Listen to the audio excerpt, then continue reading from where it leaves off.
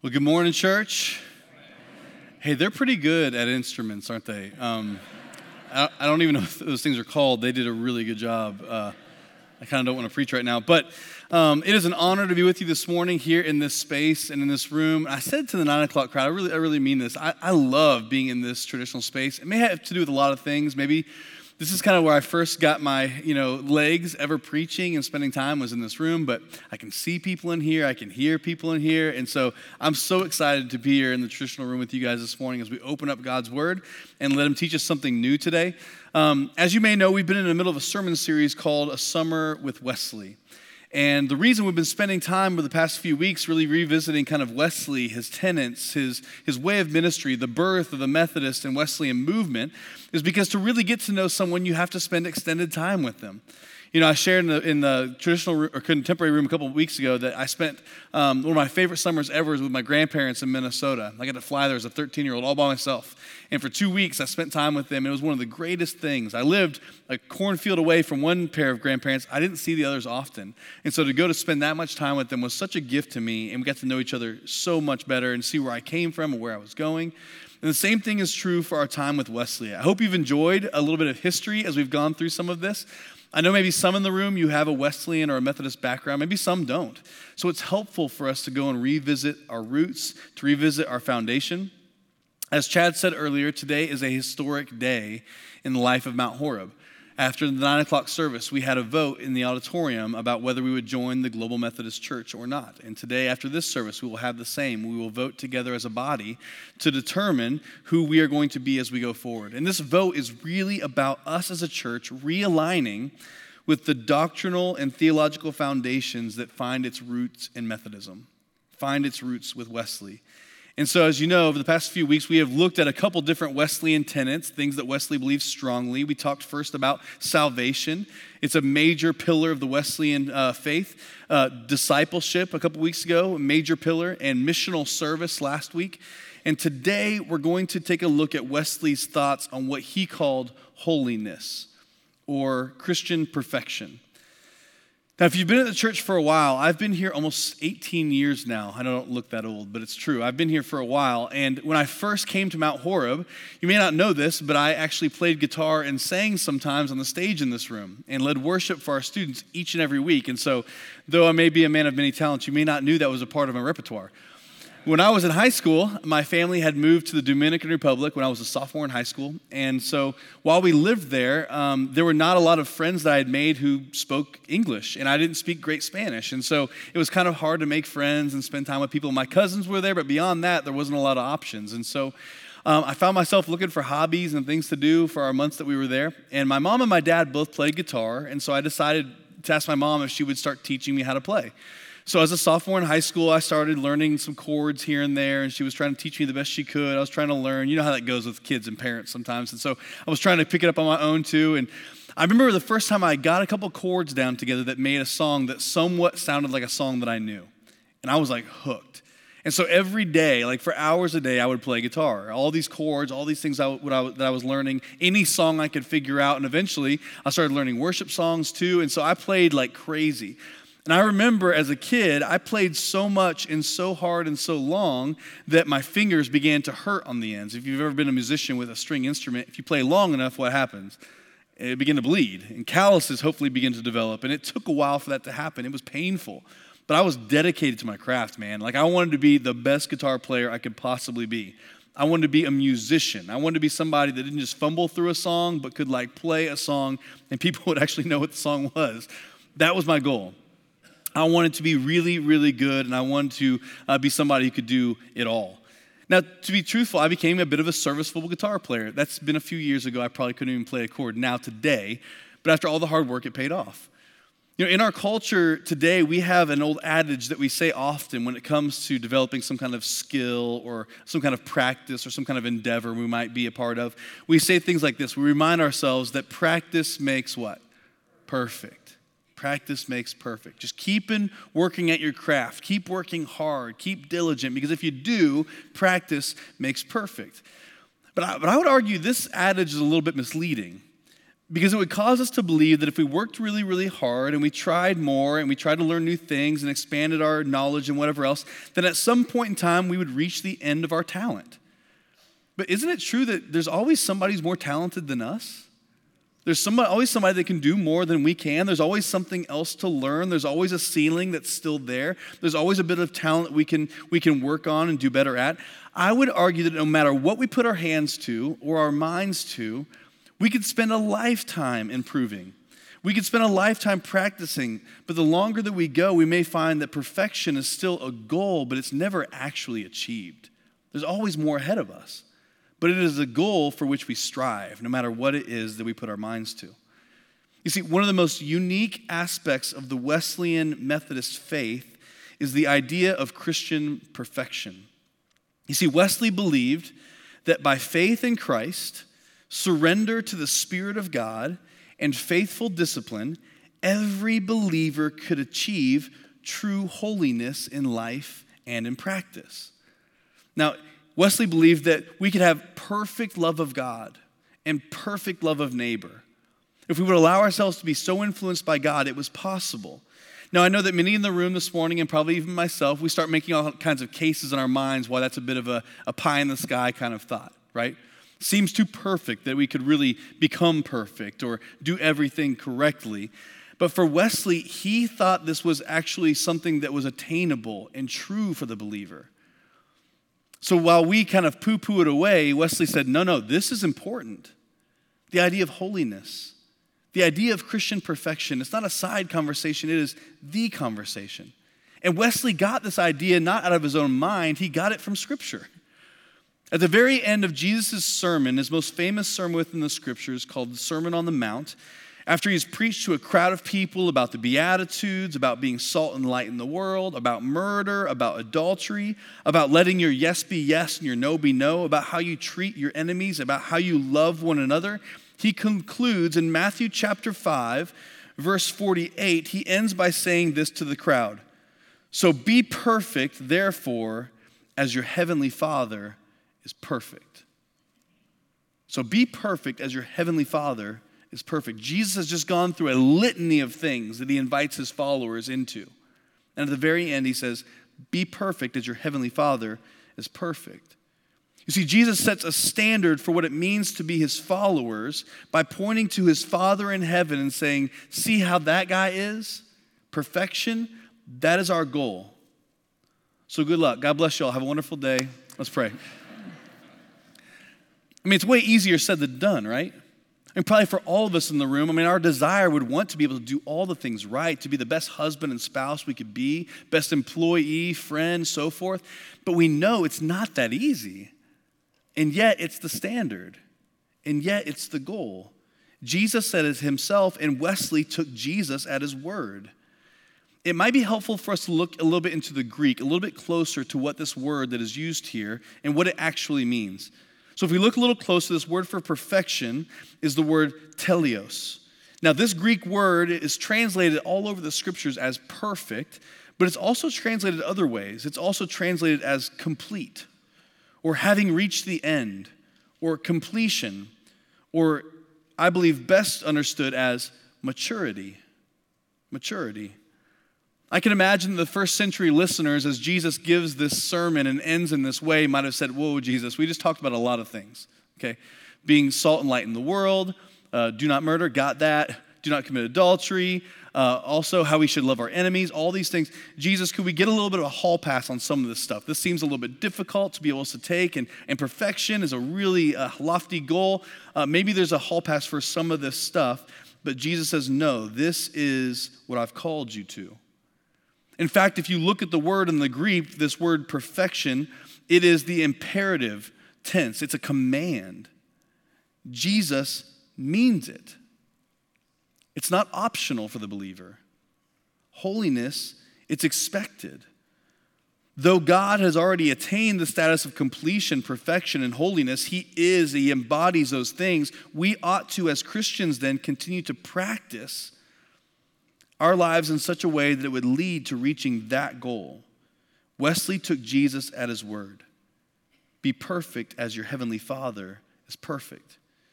You see, for Wesley, when you read through some of his sermons, you get a bit of a sense of what he means here. Perfection for Wesley did not mean flawlessness, but rather he saw it as a continuing on to maturity.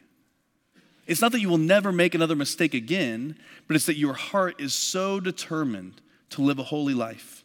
Your desire is so strong to live the Christian perfected life that you strive for it each and every day and move on toward holiness.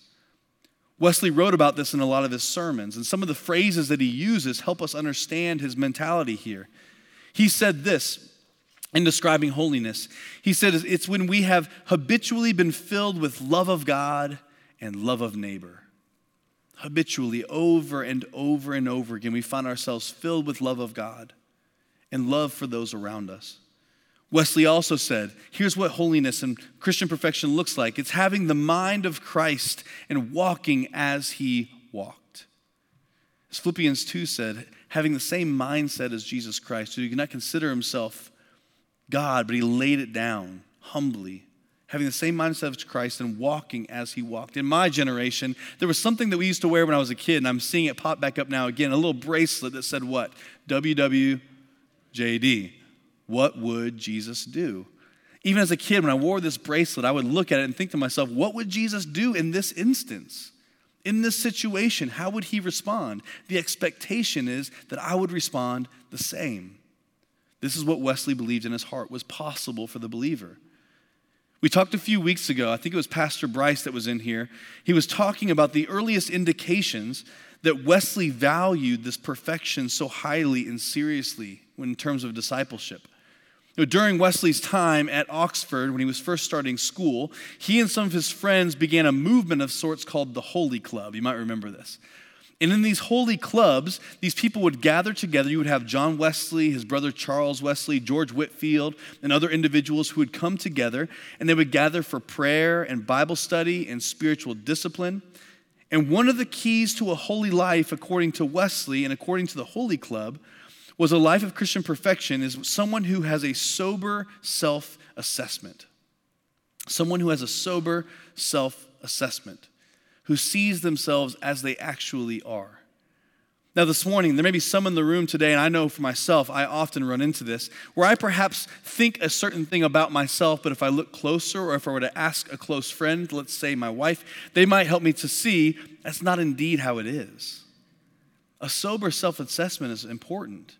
We may see ourselves as a certain spouse. We may see ourselves as a certain kind of friend or a certain level of generosity or a certain level of trustworthiness. But if we were to ask those around us, or if we were to take an honest look at ourselves, we might find that is indeed not how we are.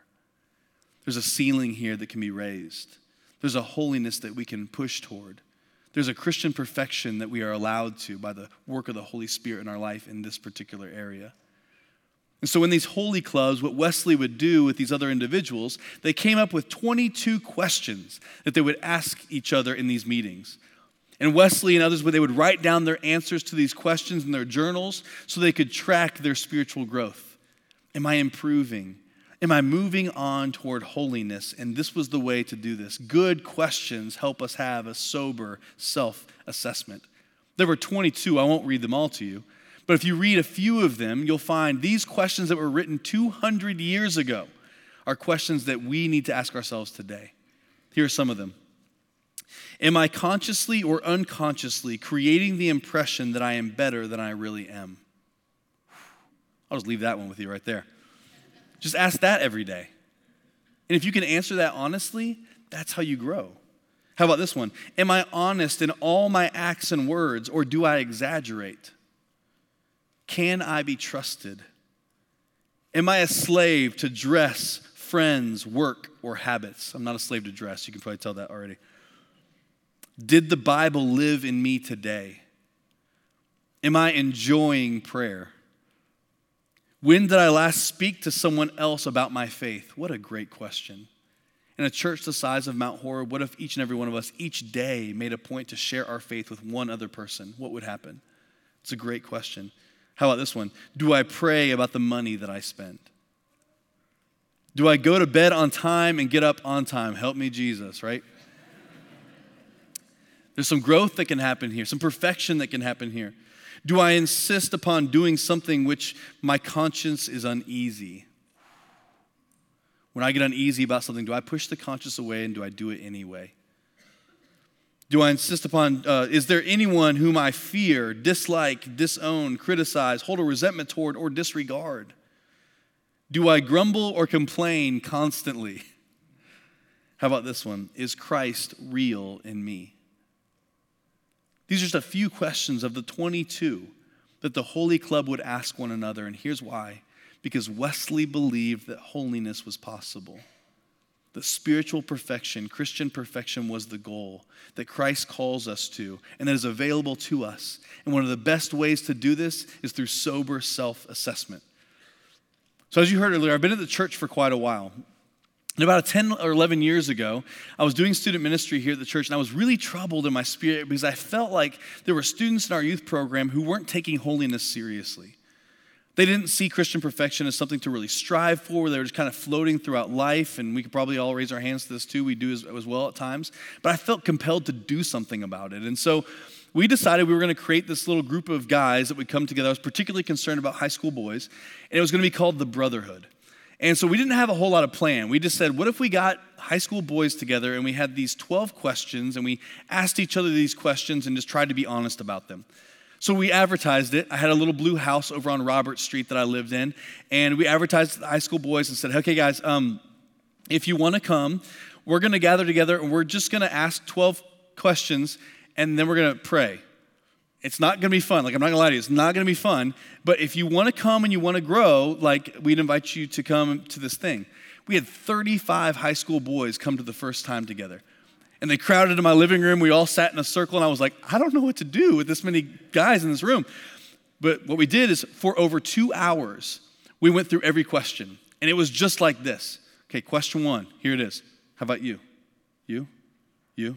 You? And we said, put your thumb up if you're good, put your thumb down if you need some help. And then share for like 30 seconds how we can help you. You see, the goal was not a gotcha session. We were not looking for someone who was struggling in something so we could point them out and criticize them, but instead, someone who said, listen, I'm really struggling with this, maybe weeping with tears. We would gather around them and said, how can we help? Maybe we'll ask next week if you went and apologized to your mom about that thing. Maybe because pornography is an addiction for you and an issue right now, we're going to ask you, we're going to text you about it. We want to help you. I mean, some of these questions were really intense. Things like, have you exposed yourself to any explicit material this week? Questions like, is there anyone that you need to go and apologize to or seek forgiveness from? Have you read the Bible every day this week? I mean, these were tough questions. And so every week when we got together, we would ask these things of one another, and there would be weeping. We would cry with one another, pray with one another, really try to help one another. We didn't even know it, but we had stumbled upon Wesley's secret of the Holy Club. Sober self-assessment. I see some parents in the room right now who had kids who came to that group. There's some adults that I've seen this morning who are part of that original group helping make this happen for these boys. It was powerful. The best thing I've ever done in student ministry, and I didn't even mean to. We had no idea what would happen, but there's something powerful that takes place when we're willing to ask ourselves the tough questions and recognize where there's a ceiling to grow and where we are falling below the standard that Christ has for us, that we might inch toward that standard once again, because holiness and perfection is possible for us. I long for a church, myself included, who has a deep desire to live with Christian perfection in all areas of our life. I long for a church and pray for a people who will push one another toward holiness. Listen to me this morning. Our church, this church has the opportunity because our world needs people who want to be holy, who want to live with perfection. Christian maturity is available to us. Now, at the risk of being calling holier than thou, and please hear me, it happens all the time. There have been times in my life where I've decided I would not do something, I would not watch something, I would not be a part of something, and you get this pushback sometimes like, hey, listen, you're supposed to be holier than thou, you just think you're better than everybody else. That's not true. And in fact, please hear me, this is not a competition. I'm not deciding how to live my life so I can push someone else down and lift myself up. And in fact, if someone sees that in my life enough that they would want to push back on it or make fun of me, my response has become this: thank you so much for noticing. I've worked hard for that. I've allowed God to do that. And so it may be a little awkward because you feel like I've trying to one-up you on something, but that's just not the case. What if we were not afraid at all to live holy? To live with maturity? What if we strived for it? What if it was the badge of honor?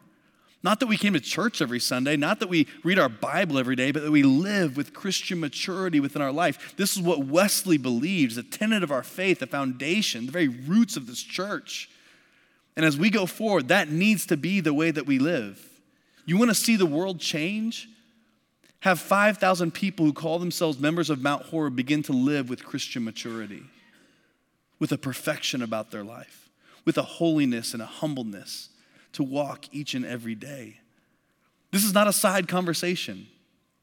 It's not an aside kind of thing to talk about living and finding sin and eradicating it. It is the conversation.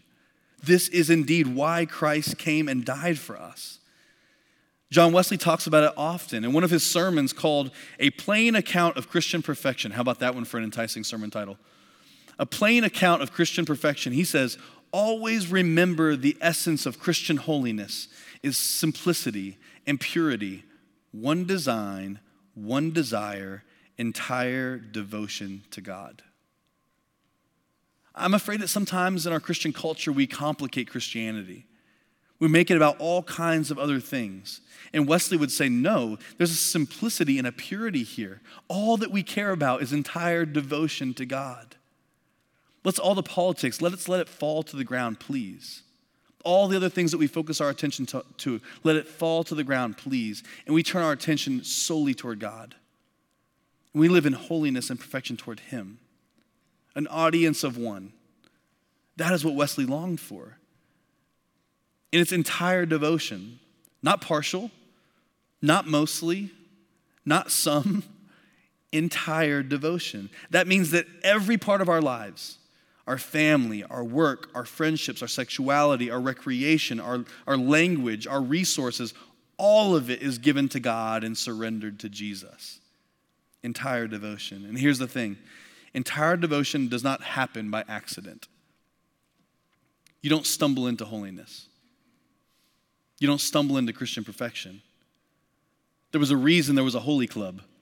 There's a reason that we were called Methodists so long ago. There's a method to living into this life that God has called us to. Our faith must be active endeavor. We cannot fall asleep at the wheel of holiness. We will never arrive. We will never avoid the allure of pornography, the thrill of gossip, the cesspool of anger or bitterness, the addiction to a substance. We will never overcome these things without endeavor that is active and alive each and every day. We have to fight the tide by the Spirit of God. My boys, their favorite place to go in the summertime is the beach. My mother-in-law has a beach house in Surfside. Not far from the beach, we have a golf cart we can drive down to the beach, and we love, Jen and I, to take the boys and our daughter to the beach and sit down. And when Jen and I go, we bring chairs because the intention we have is sitting and not moving for hours. So we put the chairs down, the boys go out into the ocean, the surf, and they're playing and everything. But if you're a parent and you've ever taken kids to the beach, you know what happens. They play for a while, but slowly but surely what begins to happen? They begin to kind of like be drugged down the beach a little ways until they get into someone else's group and then beyond that or whatever. And I just watch it happen. I'm like, maybe we should just let this happen. Like maybe they should just let them go. It feels good. But Jenna will elbow me and be like, go get them. I'm like, yes, ma'am. So you get up out of the chair and you walk down till they can hear you. You're like, kids, please come back. And then they make their way back up to the beach in front of you again. You sit down. But in 15 minutes, you're doing the same thing over and over again, right? It's like, what's the point? But our life, the world that we swim in and we live in, there is an undertow just like the beach. And sometimes it's slow. And I would argue sometimes if you look around, it is quick. And that undertow will grab us every time. And it will pull us away from the things of God. Now, I know that even to say these things out of my mouth, we live in a culture today that is such a childish thing, maybe even such a foolish thing to say, but I mean it. Like, I'm done playing games in the culture that we're in. This is not something to play with. Sin is real, it's destructive, and it's destroying us. It's destroying our families. It's destroying our communities and our churches. So holiness is not something that we just play with. Holiness is something that we strive for. And in a world where the tide is so strong and we are so easily pulled away, we have to look up often at the beach to recognize, have we floated away from Christ? Are we somewhere down the beach and we have no idea where we are anymore? Do we see him calling back out to us? Come back, return. Return to this goal of perfection and holiness that is available to you. This is what our church must return to. And in fact, Paul gives us a bit of a blueprint for this as he writes his letter to those that were living in Rome. He says the early church was blossoming in Rome. It was doing so in one of the most difficult locations in the world to grow. Rome at this time, to become someone who was spiritually mature, someone who had Christian perfection, holiness, this was the place where it was most difficult. It was the center of secular culture. There was an endless number of false gods to pull you away. Sexual perversion ran rampant. Persecution was the norm, and everything was done in excess. So when Paul writes to them, he's writing with this background, not much different from the world we live in. Here's what he says in Romans chapter 12, verse 1 and 2. He says, therefore I urge you, brothers and sisters, in view of God's mercy, to offer your bodies as a living sacrifice. What's the word? Holy and pleasing to God. This is your true and proper worship. Do not conform any longer to the patterns of this world, but be transformed by the renewing of your mind. Then you'll be able to test and approve what God's will is, his good, pleasing, and what? Perfect will. See, these two words show up in this Romans chapter 12 passage. Both times, Paul says this, when we offer our bodies to the Lord out of view of his mercy, it's holy and it's pleasing to him. When we no longer conform to the patterns of this world, we discover the good and perfect will of God. Those are the results of holiness. And notice Paul's urgency at the very beginning. It's right in line with Jesus' imperative in Matthew 5 when he says, be holy, just as your Father is holy. Paul says, I urge you, quit looking to the world for the standard. Quit looking to the world for the bar. But instead, Paul says, be transformed by the renewing of your mind. What Paul's describing here is something in the Christian church we call repentance. Repentance simply means this. If I'm traveling this direction, living my life in this way, to repent means to turn and go the opposite direction. It comes from the Greek word, two words, metanoio. It means to have a change of mind after being with. When we've encountered the mercy of God, the love of Christ, it changes the way that we think. We no longer see the world the way we once did. We change our minds to agree with God. We agree with him that sin will destroy us if we allow it to dwell within our life. Therefore, we seek it out every way we can. The church, our church today needs an intense aversion to sin. I'm afraid that many of us in the room this morning, and myself included sometimes, we have settled for the level of holiness and Christian perfection that we have already attained. Our mantra is simply this: good enough. We're Christian. We've walked with Jesus for 20 years. We've done some improvements here and there. We've tried to do the right kinds of things. Good enough. And if anyone points anything out, or if we sense it on a Sunday morning, or we hear a song and it prods our hearts, we just simply say, no, I'm good. I've done a lot of work. Not interested anymore.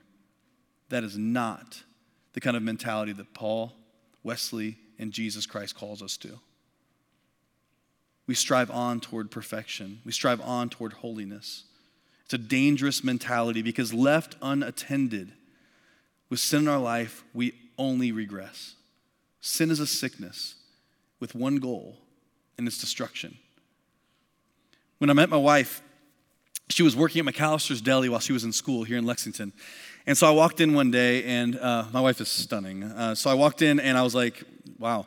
And I didn't really know how to start a conversation other than I need a spud and a sweet tea. So I figured I needed to try something else.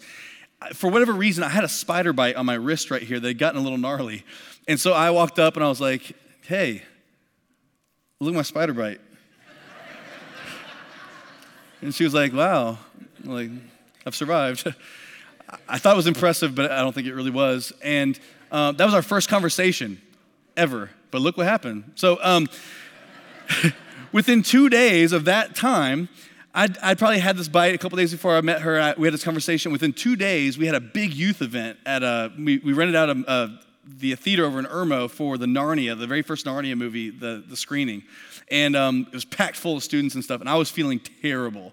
Like I was sweaty, I was fevery and stuff, and my wrist was not doing well. And if y'all remember David Olshine, his daughter Rachel actually drove me to the urgent care because I had to get it lanced and taken care of because they said, listen, if you would have gone one more day, you would have been septic. Like this could have killed you. I'm like, really? I used it as a pickup line like 2 days ago. I didn't realize it was that big of a deal. And here's the thing. Something even that small, left unattended, will fester and it will grow. And the same thing is true in our life. The smallest thing that we leave unattended, it will fester and it will grow. And let me remind you, the only goal of sin, to kill, steal, destroy. So Wesley's not just calling us to holiness because he has nothing else to do. Jesus isn't just saying be perfect as your heavenly Father is perfect because he thinks it'd be a fun thing to challenge us to. So we get really, really frustrated. They're saying this because they know that's where true freedom is found. When sin has been eradicated and removed from our lives. The late preacher, John Owen, said it this way. He said, be killing sin or sin will be killing you. Seek it out. By the Spirit of God, hunt it out and kill it. Get it out. Pull it up by the roots. There's a little creature that I learned about this week in the northern parts of Europe. And I'll show you a picture of this little thing. It's called an ermine. See, look at that cute little dude. It's like a Pokemon or something. So this ermine, they have brown fur during the year, but in the winter months when the snow's on the ground, they have this bright white, really pure fur. And so it's helpful to them because if they were to be picked up by a larger predator, a wolf or something like that, they could be killed and eaten, like the size of a weasel. And so they are super intense about keeping their white fur pure. They get dust or dirt on it, they will clean it off themselves to make sure they're not detectable within the snow. So their fur is very valuable and they're hunted to be able to, become a boot or a hat or something like that. And so what happens, hunters will go look for them, and the way that hunters will catch them in the mountains is they will go and find their den, and they will take dirt and grime and smear it all over the inside of their den. They release the dogs to chase the ermine, and when the ermine goes back to their den to escape, they see, if I go in there, I will cover myself with filth. Soot will be all over me, dirt will be everywhere, and they won't do it. They'll give themselves up. You see, the ermine will actually lose its life to make sure that they are untainted and they are pure. You see, some of us, we don't have that mentality. We'll do anything. We don't even ask a second question. But what would happen if we were to recognize that becoming a Christian actually requires that we give up our life? Do you know this? Becoming a Christian isn't just a prayer and then you just skate on till the very end. Becoming a Christian, you die to your old self. You die to your selfishness. You crucify it with Christ. You actually do that exact thing so that you have the opportunity to live a life that is pure, untainted, perfect to what Jesus Christ has called us to. Oddly enough, Christian maturity looks just like this. So in the very beginning, I said that we have this adage, practice makes perfect. And I would argue this may be true in some areas in our life. We can get really, really good with a lot of things. But I would just say that this is not true when it comes to a relationship with Jesus. In fact, it couldn't be further from the truth.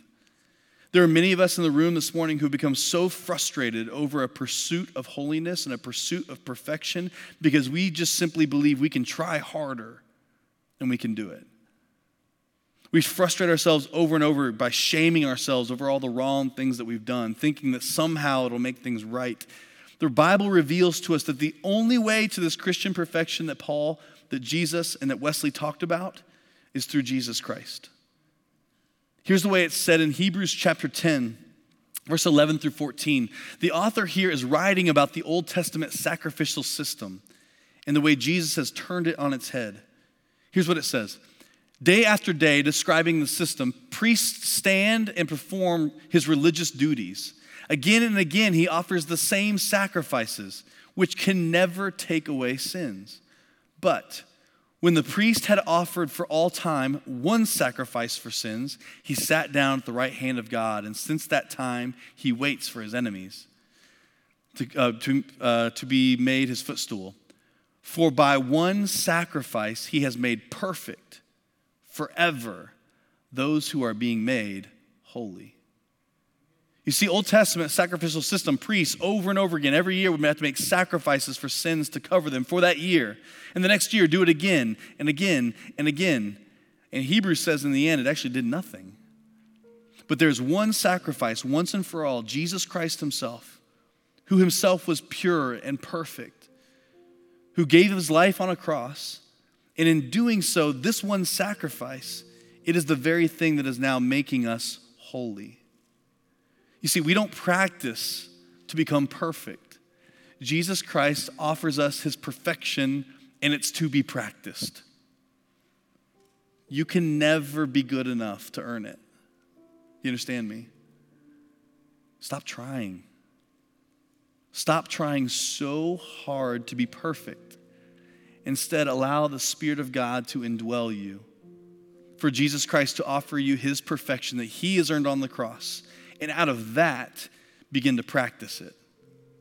Each and every day. It's yours. It's the expectation. It's the bar. And luckily, Jesus Christ, not luckily, praise God, Jesus did it for us. That is our way of salvation. That is our way to holiness. Only through the blood of Christ. And so this morning, I want to invite you as we pray together. Maybe today you are so tired of trying to do the right things, trying to be the best husband, trying to give up this addiction, instead, maybe today your move is to simply surrender to God. God, I receive your perfection for my life. Help me to live it each and every day. And God, as I live it, may I get better and better and better and better at it. Let's pray together. Jesus, I thank you for your grace and for your mercy, for your love for each and every one of us. I ask that today, God, this morning, that your Spirit would speak to our hearts and show us that we can never possibly achieve the perfection that's required to be in right relationship with you and to spend eternity with you. But God, help us to see that Jesus Christ gave his life to offer it to us. Help us to take that perfection and practice it over and over and over again, that we might live into this holiness, this Christian perfection, this maturity that's available to us in Jesus Christ. Lord, we love you, and it's in your name we pray, and together everyone said, amen.